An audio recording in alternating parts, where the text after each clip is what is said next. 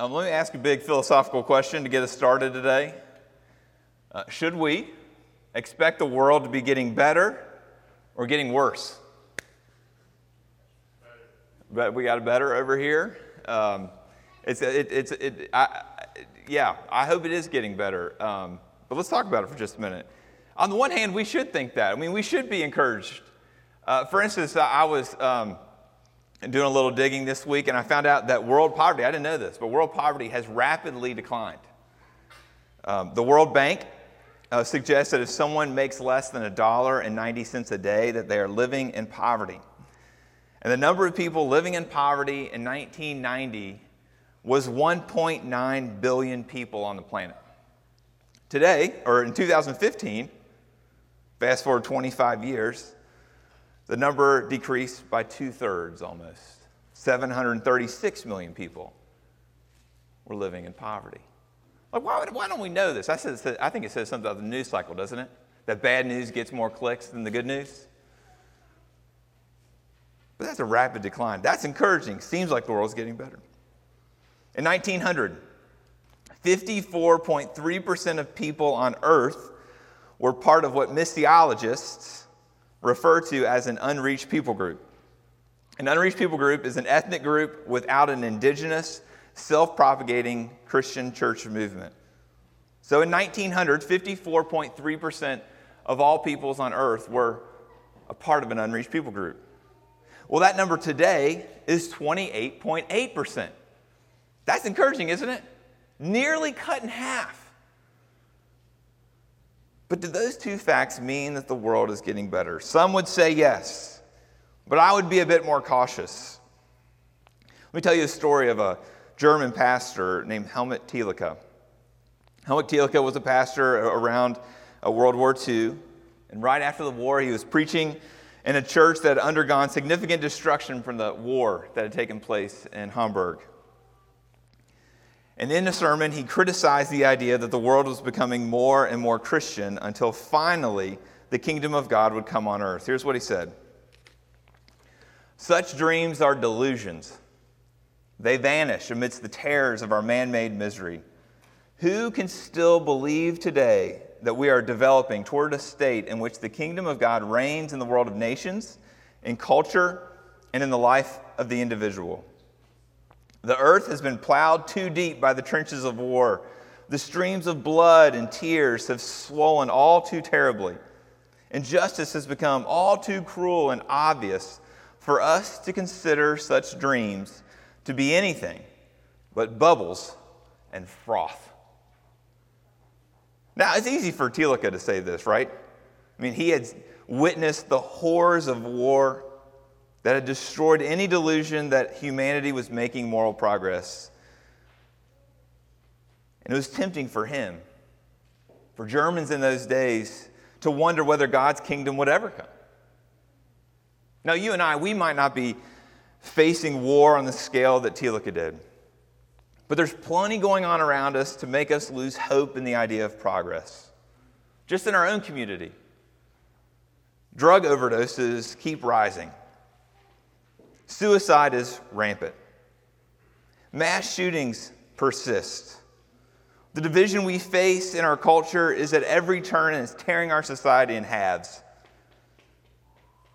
The state of the American church is at an all-time low, with over half of our country claiming to be nuns, not like Catholic nuns, N-O-N-E-S, nuns, meaning they have no religious affiliation whatsoever.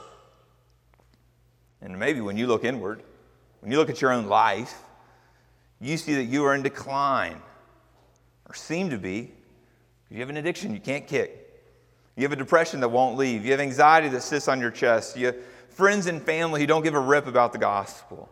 And you too ask the question, will the kingdom ever come? Well, that's why we're going to look at our text today. Our text is Luke chapter 13, verses 18 through 21. Jesus said, therefore, what is the kingdom of God like? And to what shall I compare it? It's like a grain of mustard seed that a man took and sowed in his garden, and it grew and became a tree. And the birds of the air made nests in its branches. And again he said, "To what shall I compare the kingdom of God? It is like leaven that a woman took and hid in 3 measures of flour until it was all leavened." The word of the Lord. If you're a note taker, you're going to love today. 5 characteristics of the kingdom of God that we're going to be able to pull out of these 2 parables. And the first one is that the kingdom of God starts small. Now, if you've ever seen a mustard seed, you know it's extremely small. In fact, you can barely see it. My eyesight's so bad without glasses, I don't think I could see it. It's just 1 millimeter in width. It's one of, if not the smallest seed that Jesus' hearers would have ever encountered. And then you look at yeast. Yeast is just a powder, and Jesus says that a woman had 3 measures of flour. Well, that's enough dough to make bread for 150 people. And the amount of yeast that it would take to make bread for 150 people is no more than just a pinch of that yeast powder. So Jesus is saying with both of these parables that the kingdom of God starts small. Now, it makes sense that the kingdom of God starts small when you think about the spread of the church. Jesus, when he rose again from the dead, he didn't rise into a big crowd of people. In fact, he just rose from the dead to a few women who then told a few disciples. And in just a few hundred years, Christianity had overrun the entire civilized world. And by the beginning of the 3rd century, there were thriving churches in every province of the Roman Empire. So it makes sense. The kingdom of God starts small, just to a few women, just to a few disciples. But Jesus' life himself seemed pretty small and insignificant, doesn't it? I mean, he was conceived out of wedlock. He was born in a nowhere town. He was born into poverty. He lives at home with his parents for 30 years and runs the family business small. Now, yeah, he does have this rapid ascension in his public ministry, but then he dies the death of a criminal. He's buried in a borrowed tomb. His followers at the end were few in number and feeble in faith. And most of them even run away when he gets killed. A small life. The church has small beginnings. But we struggle with small, don't we? I mean, we live in a world that idolizes size. Big bank accounts, big social media followings, big gas stations. Buc-ee's? Big houses. And often we really do believe at our core that bigger is better. Yet this in many ways is anti-kingdom of God thinking. Jesus is not necessarily always for big. Small things matter in his economy. Things like yeast, things like mustard seeds. Second thing we see about the kingdom of God is that it's hidden. I mean, think about a seed. Once it's planted into the ground, it's entirely hidden from view. Maybe if you just started a garden, you know this up close and personal. Because this is the time of year, it's right before things start popping out of the ground. Or think about yeast. Once it's mixed into the dough, you can't see it anymore. So it'd be really easy to make the judgment that the seed isn't growing or the yeast isn't working just because it's not visible. But that would be a grave error, wouldn't it? The seed is working beneath the ground as it is sending out roots that you can't see in order to suck in resources to help it grow above the soil. Think about yeast. Even though it's mixed into all the dough, it's doing its work to make the dough rise.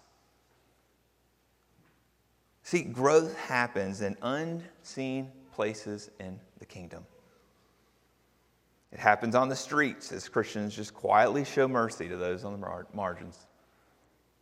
It happens as Christians pray in private. It happens as Christians take in foster children and adopt children. It happens in people's hearts. It happens like seeds and yeast, that it's hidden for a time in order for it to work. It's on the inside. And when changes in hearts happen, it means that people's motivations change. When motivations change, then real external behavioral change can happen. But usually, our tendency is when we can't see it, we think it's not there. We don't have any faith because we don't see anything happening. And so we just chuck the process when we don't get the results we want. We want to grow at light speed. We don't want to have a season of hiddenness. But here's the reality. You can't microwave yourself or others into gospel maturity. You got to marinate. You got to slow roast in the truth before anything on the outside begins to happen. So as you evaluate your own lives, you evaluate what's working here. You've got to exercise a patient trust. A patient trust as you become convinced that if you put biblical truth, dependence on the Holy Spirit, and community into the buckets of your life and you stir it up, growth is going to happen. Yes, there will be a season of hiddenness. There might be multiple seasons of hiddenness as you grow. And your growth will be imperceptible to you. But take cheer. This is the way of the kingdom. So it's small. It's hidden. Thirdly, it's gradual. See, that yeast takes time to make its way through the dough. The mustard seed eventually does grow into a bush-like tree that's 8 to 12 feet tall. And that takes years. See, the kingdom grows gradually. Now, that might seem counter to the way God works. I mean, think about it. We're talking about an omnipotent God. We're talking about the omnipotent God who spoke creation into existence with a mere word. It was quick. But God doesn't always work quickly. His plan of redemption has a very different timetable than ours would. Think about Joseph. Joseph was sold into slavery, and he was in Potiphar's house for multiple years. Then he was a prisoner in Egypt for multiple years, perhaps even decades, before he ever ascends into power where he's able to save his people. It took a long time. He had to slow roast. He had to marinate. Think about Israel. As they're wandering around in the desert for 400 years. They had to slow roast. They had to marinate. Think about Jesus. His public ministry lasted 3 years. His private life lasted 30. Why? He had to slow roast. He had to marinate. It was gradual. So even though it's slow, even though it's gradual, there's great power in the gospel. Think about these seeds. Think about the yeast. They don't explode. They ooze. It's an organic energy. It's not a chemical eruption. And it's tempting to think that the God who creates quickly, he might lead us through a trial with great haste, that our suffering won't last very long. It might be tempting to think that he's going to fast track your sanctification. But God tends to work slowly in your life. He also seems to work slowly in our church. There's just no guarantees our church is going to explode. In fact, if it does grow that way, I think it actually might not be a good thing. But it should ooze. So we're just going to keep praying. We're going to keep plodding. The seed's going to grow. The leaven's going to have its way in our lives and in the community. So you see the kingdom is small. The kingdom is hidden. The kingdom is gradual. The kingdom is pervasive. 1 Corinthians 4:20 says this, "For the kingdom of God does not consist in talk, but in," here's the word, power. The kingdom of God does not consist in talk, but in power.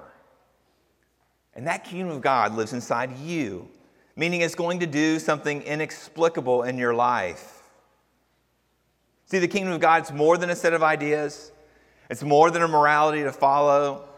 It's more than a sociological ideology. It's more than just forgiveness. The gospel is the power, and when it gets into your life, it begins to take over. If you've ever been to my house, when we bought our house 7 years ago, we had 2 of the biggest magnolia trees you'll see in Lexington, Kentucky. Now, if you go further south, you'll see bigger ones. But in Lexington, we had 2 huge magnolia trees. A couple years ago, we cut down 1. Last week, we cut down the other. It was 30, maybe 40, 50 feet tall. It's hard for me to do that. But it was big enough that it provided tons and tons of shade over our whole house and our neighbors.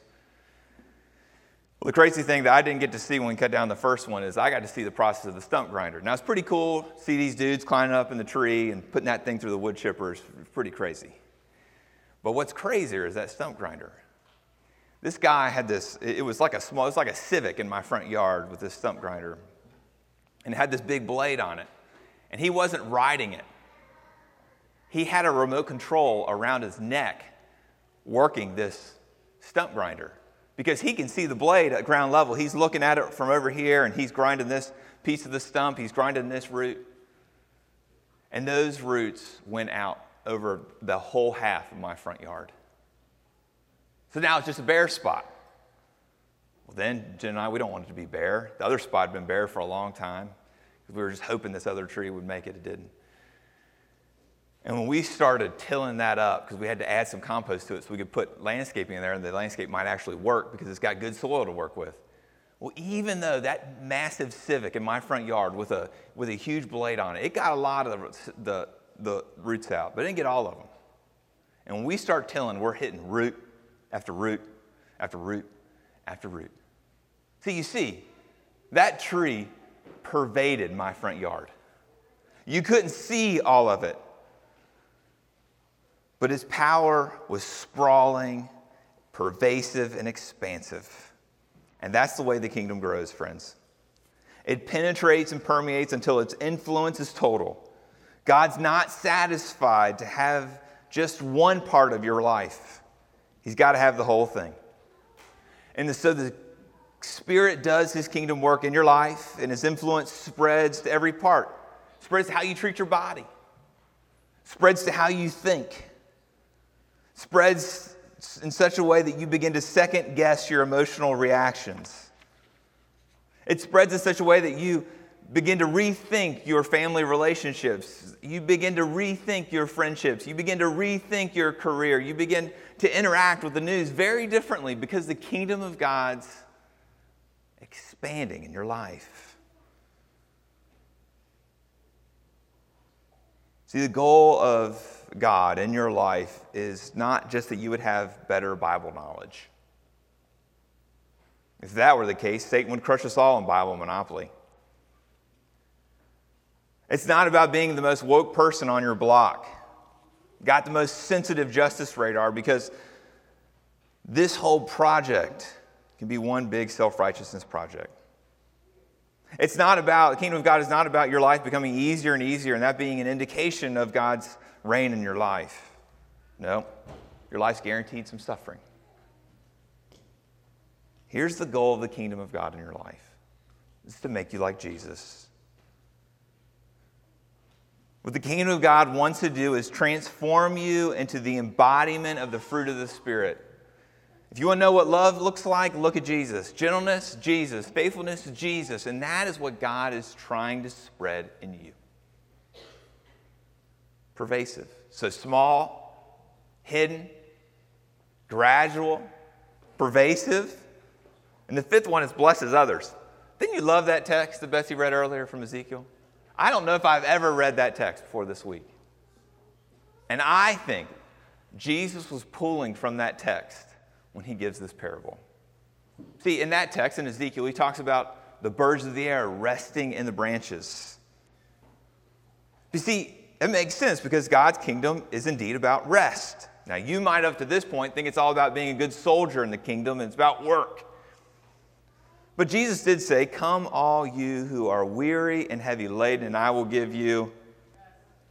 Hebrews 4, there remains a Sabbath rest for the people of God.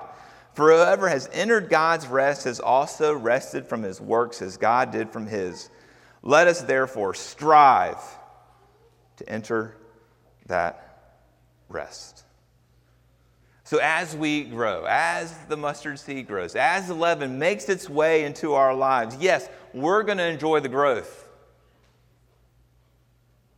but that growth is going to bless others.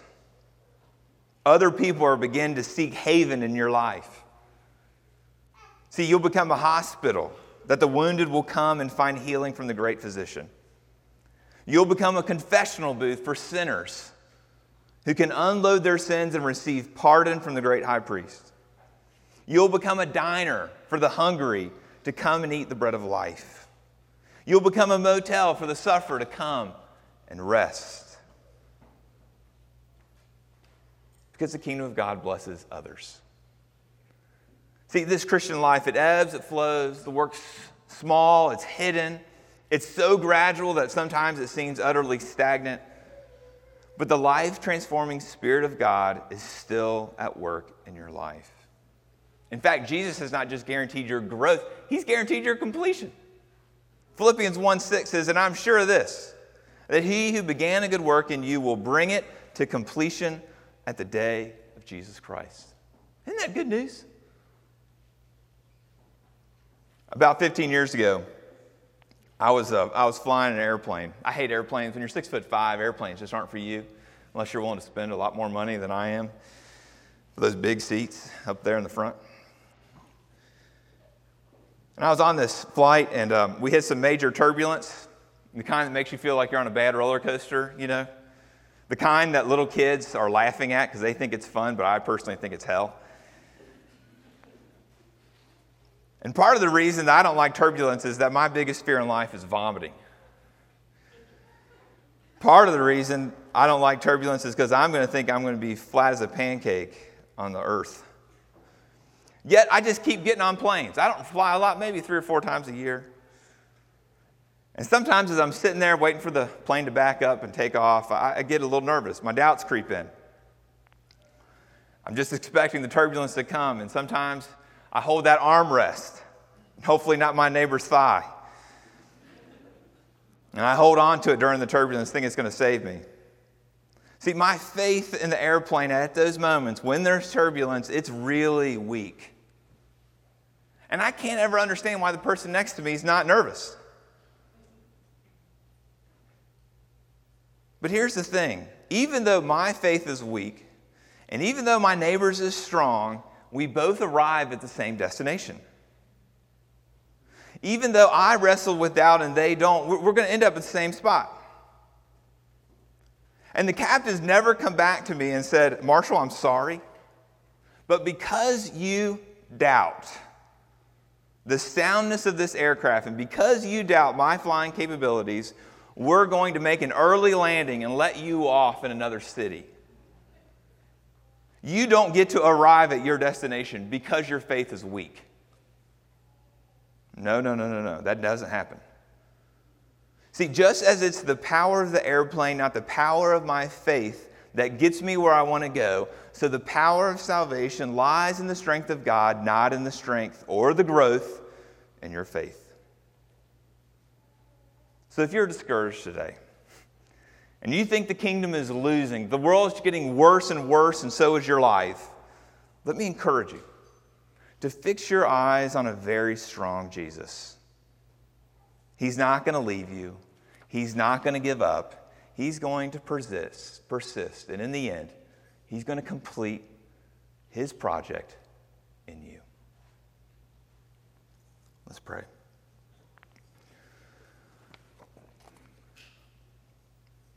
Father, thank You for Your great love for us. Lord, forgive us that we doubt it. Lord, You have demonstrated it once and for all on the cross. And so, Lord, I pray that we would fix our eyes on You and not on ourselves. Oh, Lord, we need Your help in Christ's name. Amen.